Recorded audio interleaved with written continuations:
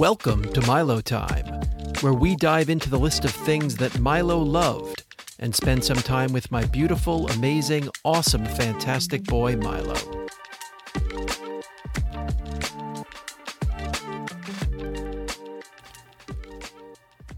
Welcome to another episode of Milo Time. Daryl Kessler along with Lisa Cohen. Hi. And Lisa, I hope that you and Dave are going to stay for dinner. We are you kidding? I can smell the lasagna You can. all the way up here that is Alana's working on, and I'm ready. Yeah. Very excited. It makes it easy to just, make it through the episode. Beautiful. Yeah. Alana's lasagna is... I'm sorry that our listeners don't have that at the yes. end. Let me paint a picture. No, Alana's lasagna is wonderful. That's like a tongue twister. It is a little bit of Alana's a tongue twister, lasagna. but my mouth is watering thinking about it. So I'm glad you'll be staying for dinner. That's awesome. That's great. So our regular listening audience knows that on this show, we look at the list of things that Milo loved, and Lisa picks something at random, and off we go. So, Lisa, anything today jumping out at you? Kenrich Williams. Kenrich Williams. Is that name familiar to you at all? No. This is not going to surprise you. No, and in fact, I'm not... I thought maybe it was Kenrich. Yeah. I'm told it's Kenrich. So, it won't surprise you to know that this is an athlete. No Kenrich surprise. Williams is a basketball player who plays for the Oklahoma City Thunder. And Milo loved Kenrich Williams for the same reason that a lot of people love Kenrich Williams. And that's because he is an African-American basketball player with a mullet.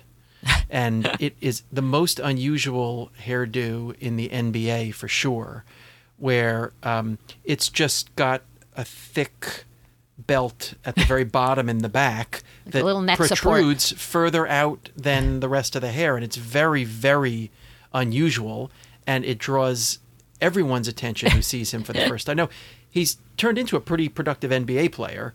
But the first thing you notice about Kenrich Williams is this very unusual hairdo. Mm-hmm. And immediately, of course, when Milo finds a player who has something unusual or that is either rare in his appearance or in the way he plays the game, he immediately goes on to the list of players that Milo loved. So this actually takes me back.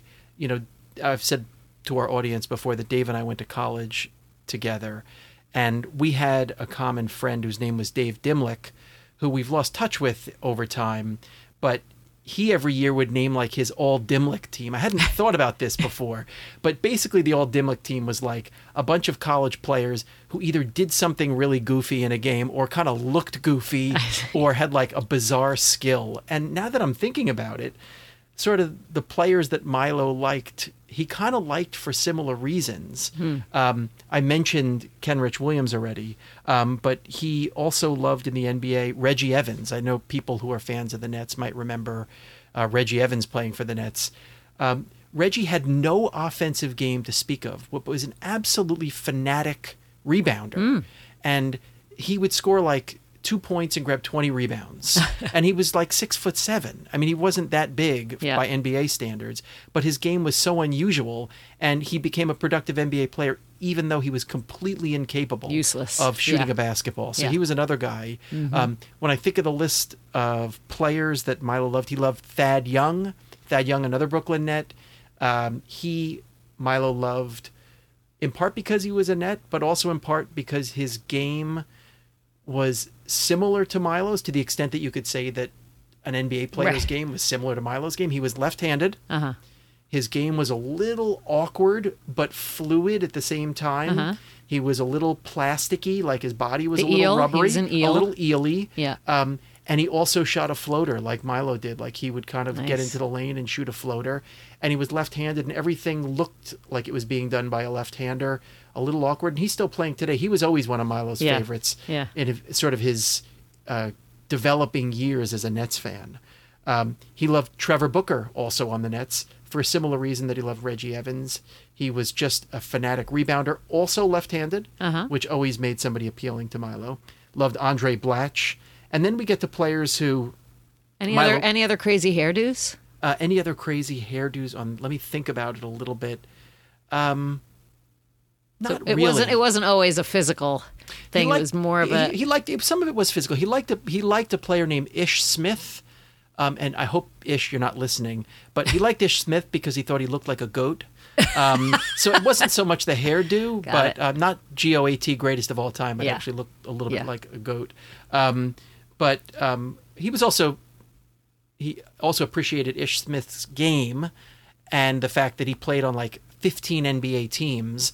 And every time we watched him play, we would say, this guy is so good. He would always burn the nets. And then 6 weeks later, he would get waived and picked up by another team. And he may, at this point, have the record for like most NBA teams ever played for. But the reason Milo loved him was because he looked a little bit like a goat. Yeah, okay. But there are two players that I also have to mention as players that Milo loved. One, Jarrett Allen, who played for the Nets. He was this super smart guy who played at the University of Texas, who was a really, really smart and thoughtful guy, like one of the most incredible interviews ever. Just when he'd be interviewed, spoke in full paragraphs, so thoughtful, like never gave stock answers. And when he played for the Brooklyn Nets, he was a young single guy. He was drafted when he was 19 years old. And twice Milo just saw him walking around the neighborhood. Awesome. And once Max saw him in the neighborhood too. And Milo just walked past him. They were each by themselves, crossing the Gowanus Canal over the Carroll Street Bridge, maybe the 3rd Street Bridge. And Milo just kind of nodded at him, and he nodded back. And awesome. It was kind of a perfect exchange between these two guys. Yeah. You know, Milo would sometimes refer to himself as a nerd. And I know Jarrett Allen referred to himself as a nerd as well.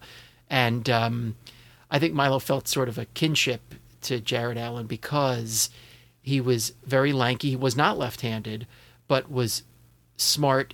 Definitely sort of gave off a nerdy vibe, and played for the Nets. And Milo just loved him. And really everybody in our neighborhood loved Jarrett Allen. It was a dark day in Brooklyn when he was traded to the Cleveland Cavaliers. It was very, very difficult for us. Very, very difficult. In the interest of quote-unquote improving the team, they unloaded Jarrett Allen to Cleveland, and there was mourning. Sorry. There was mourning, yes, at least in Park Slope for sure. And another guy he loved too, God, these guys are all in the Nets, was Nick Claxton, who's still in the Nets. And Milo loved his game because Nick is left-handed, but there's actually a story behind Nick also. He was also drafted in the first round by the Nets later than Jarrett Allen was, and a few years later. He was left-handed, but our very good friend Ronnie Zeidel, who's been in the basketball business for many years, was able to set up a Zoom call between Milo and Nick Claxton when Milo was first diagnosed. Wow. So Milo, at the time, still hadn't begun losing weight. I'm not even sure he began treating. He still had all of his hair. And he was connected to Nick Claxton, who video conferenced Milo. And, of course, he kicked Alana and me out of the room and proceeded to have like a 45-minute chat with Nick Claxton. Like, I don't think it was intended to be that long. But Milo's awesome. And Milo's awesome. But Nick Claxton was, I'm not going to say who was more awesome, but Nick Claxton was the one who was being asked to do a favor. Milo was the one who was sort of a starstruck teenager. Right, but what I'm saying is Claxton obviously identified that this kid was like a nice, interested kid, and it wasn't some flashy thing. It was like, oh, I'm interested in this guy. Yeah. Like, he seems cool. Like, let's just keep chatting it up. Yeah, and of course, all the stuff afterwards that I asked Milo, like a pain in the ass dad does, if he discussed with Nick Claxton, he's like, no. Yeah. No. Yeah. No. We talked about basketball, Dad. But I said, did you tell him you play basketball? He's like, he's not interested in my basketball. Nick Claxton is not talking to me to hear about my intramural game. I'm like, you're kind of right. He doesn't want to hear about rec basketball. Very wise kid. And and I said, what did you guys talk about? He's like, we talked about plenty. We were on the phone for 45 minutes. It was a great call. He was awesome. Yeah. And I did hear, I couldn't help it. And I did kind of put my You just head happen downstairs. to have a glass to the door. Old fashioned. Does that work? I don't The glass know. to the door. And I do remember listening to a little bit of it. And Nick Claxton was such a gentleman. And he was asking Milo about himself, Yeah, not just yeah. about this awful diagnosis that he'd been given, but he was asking him about where he went to school and what he was interested Nice. in, which forever I'm indebted to Nick Claxton. I mean, what Of course. 19, 20-year-old professional athlete Yeah, would yeah. ask a 17-year-old, 18-year-old boy Yeah. about his life? But he did. And I remember hearing Milo say, well, I'm kind of a nerd, because I think that he thought, as compared to Nick Claxton, who he actually was quite similar in age, Nick was only like a year or two older, that Nick Claxton was traveling the world and was this Yeah, world-class athlete, and Milo was a high school student. So Yeah. I think by definition he felt that relative to Nick, Yeah. he was kind of a nerd. And I think Milo thought of himself as sort of athletic but a little nerdy too. More of a math guy. More of a Yeah. math guy, maybe. Yeah. And Nick Claxton was like, I heard him say, it doesn't sound that way to me. It sounds like you got a lot going on. And Milo's like, well, you know, Right. we can to each his own. You're entitled Right. to your own opinion. Right. But What a Nick nice Claxton was guy. a great guy. And Yeah. I do have to mention also, Milo and I, we had one inside joke that was just great. We had a team we called the All Old Man Face team. Now, I hope none of these guys is listening to this program, or if they are, would take offense if they ever find out about it. This was done with love, and these are just a handful of guys, some of them extraordinarily handsome. I say that whether they're listening or not, very handsome, It's but okay. looked It's older good. than their age. I don't want to get beat up here. I don't want Milo to get beat up or anyone to get the wrong idea.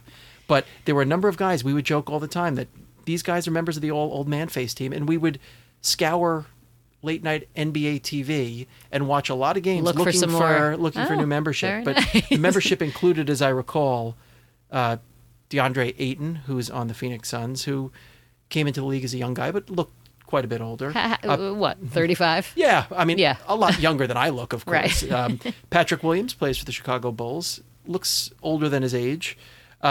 Xavier Tillman, Is it a hair thing? Is it a jowls thing? it's more like the shape of the face. Yeah. LaMarcus Aldridge, Treveon Graham, and of course Tyrone Hill, who played many years ago, but I had to show Milo a picture of because I said, your guys on your Old Man Face team are all legitimate entries, but Tyrone Hill was the original member Got it.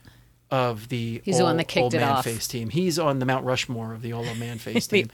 And again, this is all done with love, all Yes, said with love. yes, and yes. every time now I see any of those players, to the extent that they're still playing in the league, or any other players with an old man face, it makes me Yeah, think about of that team course. that Milo and I Yeah. would always talk about. It's great. It's like he was into the sports, but there was obviously, as with everything with Milo, there's another level. Yeah, there's another And level. he's getting enjoyment out of, other pieces of it than just who's winning and Right, it losing. was a little bit All-Dimlich, and that idea that everyone could appreciate Michael Jordan, but that he was seeing something else Yes. that made an individual interesting. Again, Right. whether it was a quirk of their game, a quirk of their appearance, or something else that made them stand out. Yeah. And He was drawn to it. he was drawn to it, and as I said, and I'll say one more time, all done with love. They're not coming Please, after you, Daryl. Please.